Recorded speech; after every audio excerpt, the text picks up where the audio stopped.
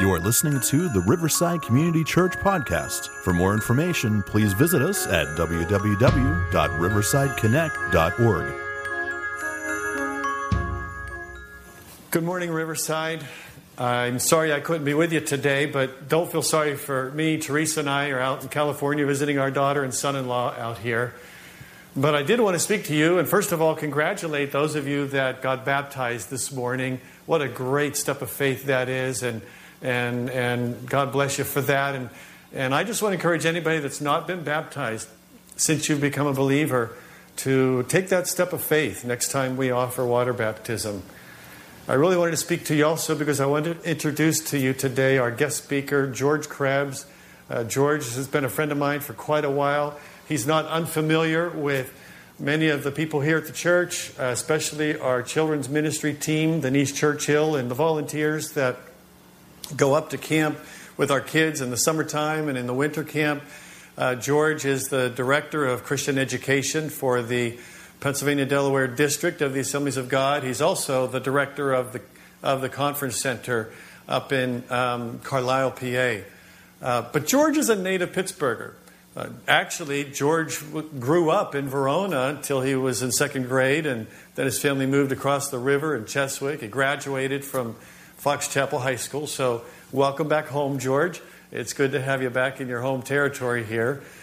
George came to know Christ right around his high school years, his later high school years, and got involved volunteering up at the Teen Challenge Center in Rural Ridge and began to grow in his faith there and traveled around to different churches, ended up catching eyes with the pastor's daughter down at Bethel Assembly down on the north side, and ended up marrying Debbie Sheridan. George and Deb have two boys, and John and Jeremy. George is an avid fly fisherman. Some of you guys will like that. He's also a biker, has a Harley. But the thing about George, which is so great, is he's just the guy that he loves people. George has a way of making anyone that he's talking to feel like they are really important to him, and they are. And George is a clear thinker. He is a skilled leader and a great communicator. George is also charting a new territory in his life at this stage. I mentioned Deb to you. After 32 years of marriage, she went to be with the Lord last year after a battle with cancer. And so George is at a new chapter in his life. And I just want you to give him a very nice, warm RCC welcome this morning. George, it's good to have you with us.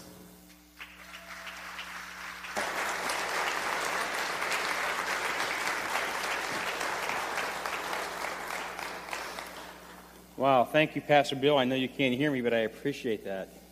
That was a great introduction. I'd like to have a copy of that, please, to take with me. Everywhere I go, people always give me such nice introductions, and I always say the same thing. I wish my mother could have heard that. Well, today is an unusual day. This is my home area, and my mother's visiting with me, and I brought her down. Mom, would you wave to everybody back there? That's my mother. So, you hear all those nice things they say about me, Mom? It's true. I know you didn't think I was going to turn out very well, but I did, so thank you. No, my mother was my greatest cheerleader, and I thank you, Mom, for all you poured into my life. God is just so great, so unique, and so great in the way He deals with His people. I love it. My message this morning, and first of all, let me just say I love being here in Oakmont, and this morning I had a chance to stop and see the folks up at the mills, and it was great to be with you there this morning. And these are my old stomping grounds. As a high schooler, I remember driving cars up and down this road very fast and getting in trouble, and motorcycles, and I went up through the area where the mills is located now, and when I was a teenager, there was nothing but automotive recycling yards, and I was pretty much of a gearhead, so I hung out up there, and now they're recycling lives at the mills, and it's just great. It's great that God is using you folks to touch lives here in this area. It's a very dear area to me. I know that you guys have been talking about the Psalms, and I have a message from the Psalms. It's quite different than most of the messages you've heard previously. Awake my soul with such encouraging psalms behind it. Mine is called Awake My Soul, You Are Surrounded by Life's Enemies. Not exactly the most encouraging way to start a message, but it gets there. Just hang on. I know what it's like to get in a car with somebody and they're driving somewhere and they're not telling you where they're going. I'm going to tell you where we're going. I'm going to talk about life's enemies surrounding us and how we need to see God and how we need to let God serve us, and finally, how we need to be thankful for what God does. Be thankful when the enemies are surrounding you. That may sound kind of uncommon, but it's very true. We need to be thankful that God is in the midst of us. The first enemy I ever remember having was as a child, and his name was Gary Carter. And I went to a little elementary grade school on Route 910 up in Indianola, 8 rooms. And Gary Carter was there in school, and for some reason, I was in 3rd grade, Gary was in 4th grade, and I remember this very distinctly. He seemed to be like 15 years older than me. He really wasn't, and he seemed to be like 7 times larger than me, and I was a very large, pudgy little kid, too. Gary was big, and nobody ever called him Gary except the teachers and the principal. Everybody called him Moose, Moose Carter. Now, they didn't call Gary Moose because he watched Bullwinkle cartoons. They called Gary Moose because he was big and strong and solid, and he looked like he was mean, but he really wasn't. But I thought he was. And I rode the bus into school. And for some reason at my little grade school, they made all the kids who walked in the community line up on the sidewalk and wait until the bus got there. The bus kids could walk in and get in school first, then they'd close the door. And a few minutes later, they let the walker kids who walked, they called them walkers, let those kids go in. Somehow that must have irritated Gary. And for some strange reason, Gary took his irritation out on me. I don't know why. Does it ever happen to you? Like everybody's irritation comes out on you sometimes? Yeah, it happens. And what happened, though, is I would get off the bus, and Gary was right there by the bus door, and he would kick me all the way into school. And he got a great thrill out of that. I did not. And after the first day, I thought, I don't like this. And the second day, this really hurts. And the third day, I didn't like it at all. And I couldn't figure why this kid was picking on me. And I finally said something to him, and he said something like this, something to the effect of, I'm going to kill you. Now, when you're in 3rd grade, and Moose Carter says that, you really think it's going to happen. And I thought my life was over. And I remember going into the school and talking to Mrs. Brevard. She was the head teacher that year. And I told her what Gary said. He was going to kill me, and I thought he really was. And she called Gary in and had us make peace. And he had asked for forgiveness, and I forgave him, and we shook hands. And from that point on, Gary and I became friends for some strange reason. He was done kicking me, and he even liked me. Well, 2 years later, I was a 5th grader, and Gary was a 6th grader, and we went to the renowned Kennywood Park. Anybody ever been to Kennywood Park? Yeah, if you live in Pittsburgh, you always go to Kennywood, right? Even if you go to the church at the Mills, you go to Kennywood, right? Kennywood's the place to be. And I remember I was not much of a fighter back then. You already know that. I got kicked around pretty easily. But I was mean when it came to skee-ball. Oh, I was bad. Me and skee-ball were cool. And I could throw that skee-ball, and I scored points, and I won enough tickets at Kennywood to get a camera. Now, this is 1966, and that camera was very valuable. Come to think of it, I don't think I ever put a film on the thing. I never even used it. But I wanted that camera. And there were 4 or 5 boys from another school district that were there. It was a school picnic day, and they wanted my camera too. And I can remember they backed me, all 4 or 5 of these guys backed me into a corner in the arcade with a camera behind my back, and I thought this, I'm going to fight to the death for this camera. It's plastic and it's mine. And they kept saying, give us the camera, kid, give us the camera. And I said, no, we're going to beat you up. I said, I don't care, you're not getting my camera. And finally, Moose Carter walked in the arcade. Hallelujah. Moose walked over to me, what's going on? I said, Moose, they want my camera. Leave them alone. They scattered. And Moose and I walked out, and I was never so happy to have Moose Carter as my friend. You know, that's what I want from God. Whenever I get in those situations, I want that kind of protection from God when I'm in the middle of my enemies. And the Bible says a lot about us being in the middle of enemies. Many passages speak of how difficult it is in the presence of our enemies. Psalm 17, hide me in the shadow of your wings from the wicked who assail me, from my mortal enemies who surround me. Psalm 25, don't let me be put to shame.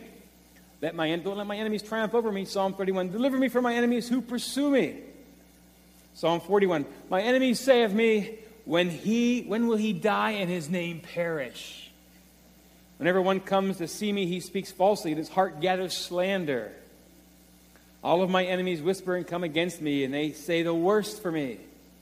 We want God to deliver us from our enemies. Some scriptures speak of being in the middle of our enemies.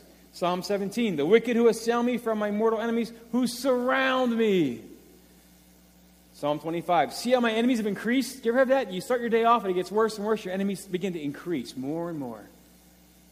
Psalm 69, those who hate me without reason outnumber the hairs on my head. Well, not my head, but some heads. I don't have much hair left up there anymore. Arise, O Lord, deliver me, O God. Strike all my enemies on the jaw. Break the teeth of the wicked.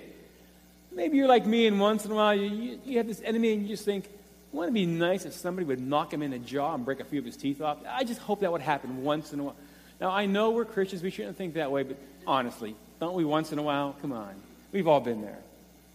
You know, awake, my soul. We are surrounded by life's enemies. Deliver me, O Lord. O God, protect me from those who rise up against me. I love this psalm. Psalm 23:5. It says, you prepare a table before me in the presence of my enemies. You don't prepare a table in the back room where it's safe. You don't prepare a table for me tomorrow. You prepare a table before me in the presence of my enemies. Right in the middle of our enemies, God sets a table. There's no way God can prepare a table for us if we're not surrounded by enemies. All these scriptures agree on one thing. Every one of us here today, we have enemies. Things that overtake us and want to overtake us.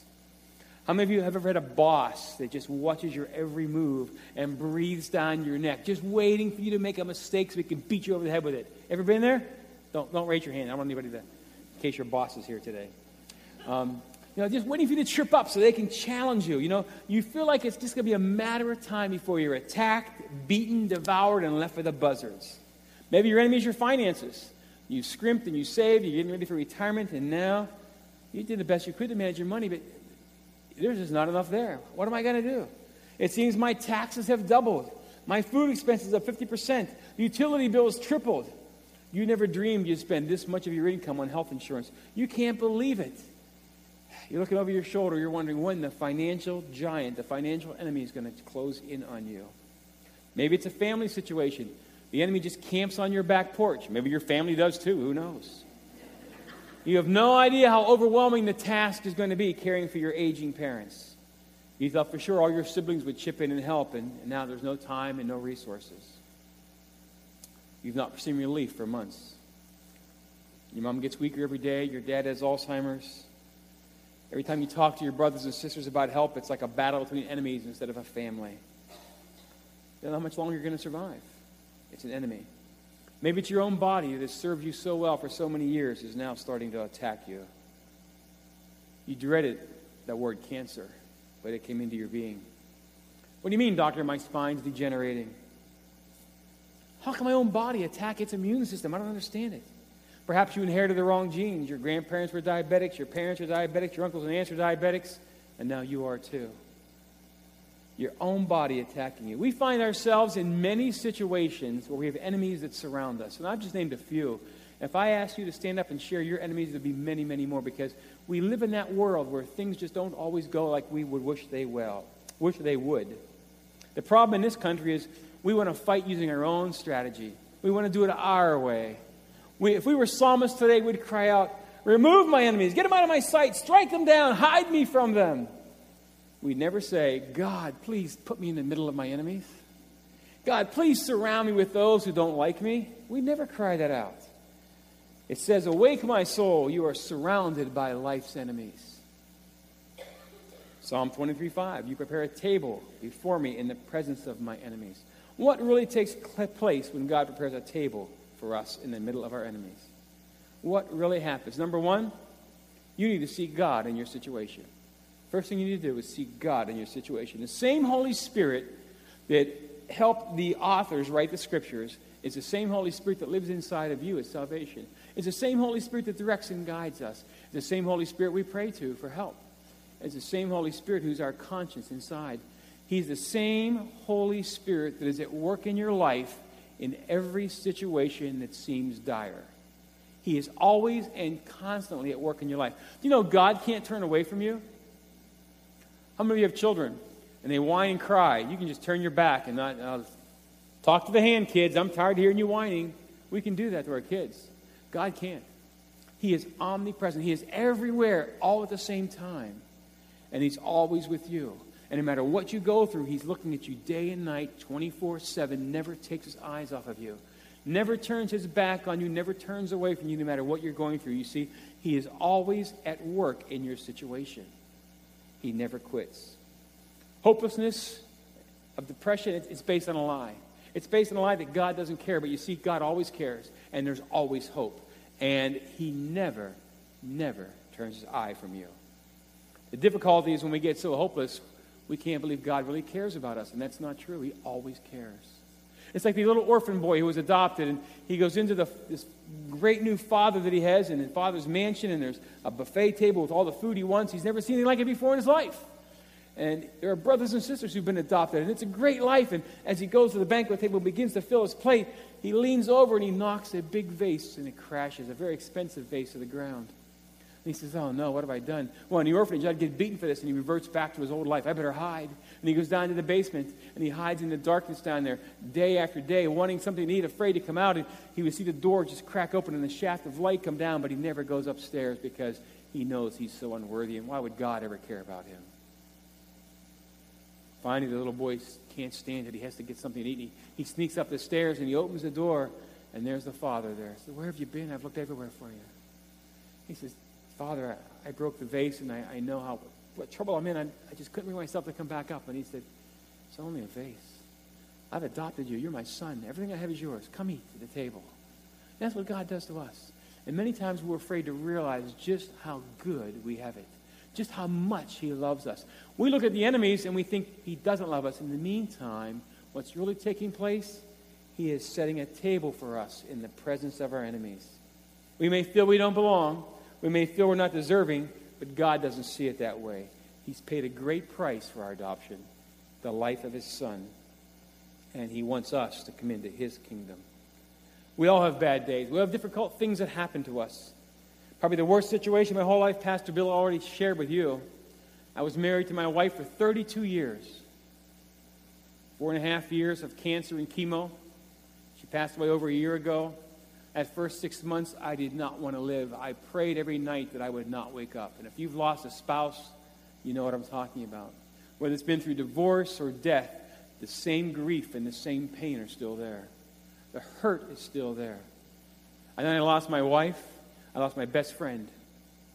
I lost the mother of my children. I lost my ministry partner, the mother of my grandchildren, my retirement partner, the person who was my best critic, who loved me unconditionally. I lost the person to spend evenings with and talk with. I lost the person to snuggle up with and watch a movie with. I lost everything. There's nothing worse you could do to me today than me losing my wife. Nothing could hurt more. Nothing could be taken away. You could nail my fingers to a tree, cut my legs off, and let me hang and suffer, and it wouldn't be worse than what I've already went through and lost with my wife. And I have to rationalize this, that it was all allowed by God. He could have very easily, with His power, reached down and raised her up and healed her. Other people have been healed. I've read about it. I've seen it. I know it. But He chose not to heal my wife for some reason. He allowed her to go through 4.5 years of chemo and then pass away in my family room. Her last words to me, "I love you too." Nothing could tear me up more than that. And God allowed it. You see, God has a plan. And sometimes, while I may have seen cancer and death as my enemy, it really has no bearing because God set a table for me in the presence of all that. A friend once told me about 6 months after my wife passed away, she said to me this. She had lost her husband. And she said, "God spoke to my heart and said, your life isn't over until I say it's over." She said, "I'm going to speak those same words to you, and I'm going to share those same words with you. Your life isn't over until God says it's over." God has a plan. "Awake, my soul. You are surrounded by life's enemies. You prepare a table before me in the presence of my enemies." God can only set the table for us if we're surrounded. Number 2, you need to relax and let God serve you. You let God serve you. You know, we're always told we're called to serve Him, and that's true to a point. But God wants to serve us. He's watching our whole lives play out, and He's serving us. We don't even realize it sometimes. We need to be relaxed and not panic, realizing God has everything under control. We need to enjoy the blessings that He has. We worry way too much what could be happening to us when we're surrounded by our enemies, but the truth is, God is in control. Crystal White tells this story. 1965. She was at a family reunion in Florida. Her grandmother, at 2 o'clock in the morning, woke up all the family members at the family reunion and said, "Quick, everybody, God spoke to me in a dream." She said, "I want everyone to gather up all the Coca-Cola bottles we had outside. I'm going to write notes and put scriptures on them, and we're going to put them in the bottles and put corks, and we're going to throw them in the ocean." Now, how many of you know grandmas can be kind of cracked up sometimes? Yeah, they're not always playing with a full deck. But they wanted to oblige Grandma, so in 1965 they went and they obeyed, and they grabbed out all the Coca-Cola bottles that were outside and from the party, and Grandma wrote little notes, and they put the notes inside, and they put the corks in the bottle, and they went out to Cocoa Beach where they were staying, and they tossed them in the ocean. All 200 of them. Well, over the next several years, people would contact Grandma with a note, card, saying, "Hey, I was looking out in the ocean, and I saw this bottle float up, and your cards and your scriptures were a real encouragement to me." Grandma passed away in 1974, November. The next month, the last and final letter arrived. This is what it said. "Dear Mrs. Gause, I'm writing this letter by candlelight, for we no longer have electricity on the farm. My husband was killed in the fall when the tractor overturned, and we left several children and myself behind, and the bank is now foreclosing on our farm. There's only one loaf of bread left, and there's snow on the ground, and Christmas is 2 weeks away. I prayed for forgiveness before I went down to the creek this afternoon. You see, the river's been frozen over for weeks. I didn't think it would take long after I threw myself in for me to drown. I couldn't stand living any longer. When I broke the ice to jump in, a Coca-Cola bottle floated up. I opened it, and with tears and trembling hands, I read about hope. Ecclesiastes 9:4. But for him who is joined to all the living, there is hope. I read Hebrews 7:19 and Hebrews 6:18 and John 3:3 were also in your letter. I came home and opened up my Bible, and now I'm thanking God. Please pray for us. I believe we're going to make it." From a farm in Ohio. How did that bottle get from Cocoa Beach, Florida, to a river in Ohio? I'll never know. But God knows. Because you see, God's in control. God's in control. We need to change our thinking and allow Him to serve us. I have here what every man wants. A remote control. Supersize. Yes? How many men here are Steeler fans? I'm in Pittsburgh, right? Close enough, yeah. There's even a button on here, guys, for your wife when you're watching the Steeler game. It says mute. Quiet, honey. I'm watching the game. Don't get mad at me, ladies. I'm only teasing, okay? We want this. We want to control everything. You know, whoever owns this in my house was king. And my wife usually kept it all the time, so she was queen.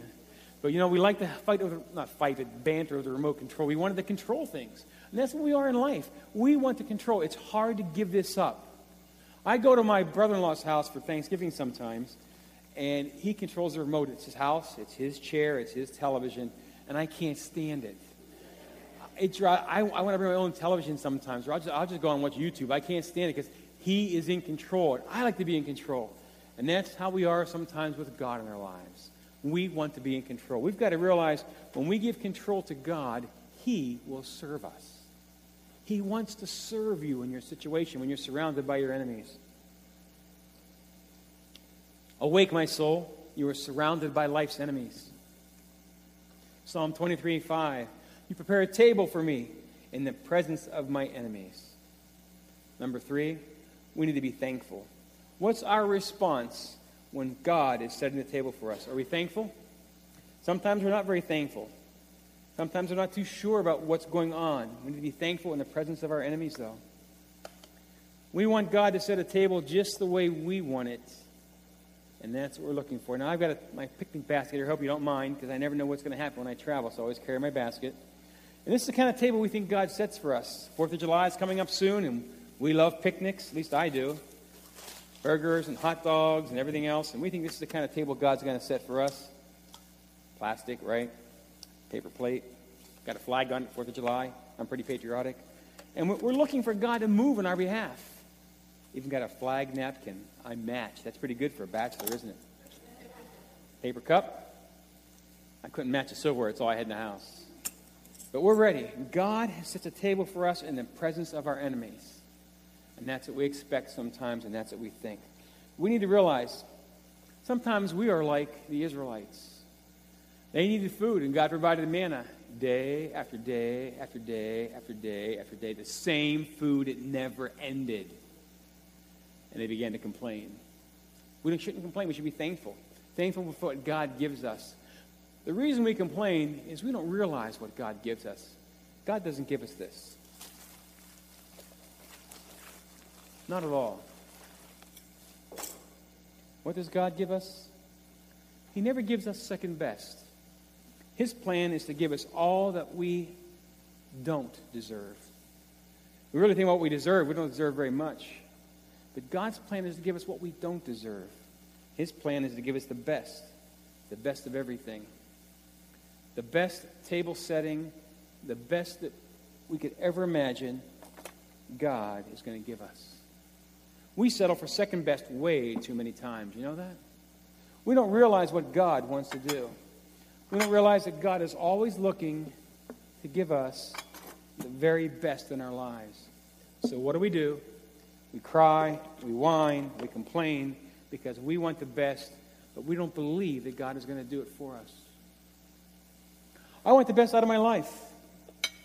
When my wife passed away, I thought, God, you didn't give me the best. This was the best of my life. How could this even happen? I serve you. I gave my life over to you completely. What God does for us is the best. The best crystal candlesticks, the best china, the best silverware, only the finest, no second best. He sets a table before me in the presence of my enemies. I went to a restaurant recently, gorgeous place called the Hershey Hotel. It's 5-star, my first time there. As I sat there just a few weeks ago, I watched the busboy clean a table off. And this place is jumping. It's hopping. It's crazy. Waitresses and waiters walking around and coming through, and everything else is going on, and people serving food, and it's very elaborate and very exclusive. And I was fortunate to even be able to go there. And I watched this busboy go over with a cart. And in, among all the hubbub, all the noise, all that was taking place, he cleans the table off, and he puts a new tablecloth down, and he puts new candles out, and he puts fresh flowers, and he's setting the table. And he's not even distracted by what's going on around him. Look at it sometime. He just keeps setting the table, putting the best out all the time. That's what God does for us. He's not distracted. He puts the best out all the time in the presence of our enemies. Next time you're working, your boss is breathing down your neck, see Jesus there, setting the table right in the midst of your boss. Your boss can't see him, but you can see him. He's setting the place for you to relax and to be calm because he wants to serve you right in the midst of your enemies. When the doctor says it's cancer or some other ailment, and the finances in the bank statement are less than the month is coming up, don't be alarmed. Jesus is there right when you're surrounded by your enemies, right when it seems hopeless. The hope is there. And he doesn't give you paper plates and second best. He sets a table that's the best for you. God has your best in mind every time, all the time. Remember, he can't turn away from you no matter what you're going through. He's always looking in your eyes, always looking at your expression, always setting the table. As our musicians return, I want to pray with you. I want you to feel surrounded by what God is going to do for you. Maybe when this service is over, you may need to come up and just take a look at the table and put the image in your mind and remember that God sets a banquet table for you like nothing else. Right in the middle, right in the center, right in the presence of your enemies. God sets a table for you, a table of hope. Don't be hopeless. The Holy Spirit is giving you hope. Close your eyes and pray with me. Father, today, I don't know what my friends are going through or what difficulties they're going to face this next few weeks or few months. But the life we live is never easy. We are surrounded by enemies. And I would ask you, God, that you would put a touch on their lives. Help them to remember that even in the midst of all the turmoil, all the trouble, all the heartache that comes our way, that, Lord, that our soul can be awakened even in the presence of our enemies, because you, God, you yourself say you will set a table for us like we've never seen. We just commit ourselves to you, Father, today. We commit our lives and our situations to you, knowing that you're always at work. You always have our best interest in mind. You're always serving us. May we forever be thankful. In your name. You have been listening to the Riverside Community Church podcast. For more information, please visit us at www.riversideconnect.org.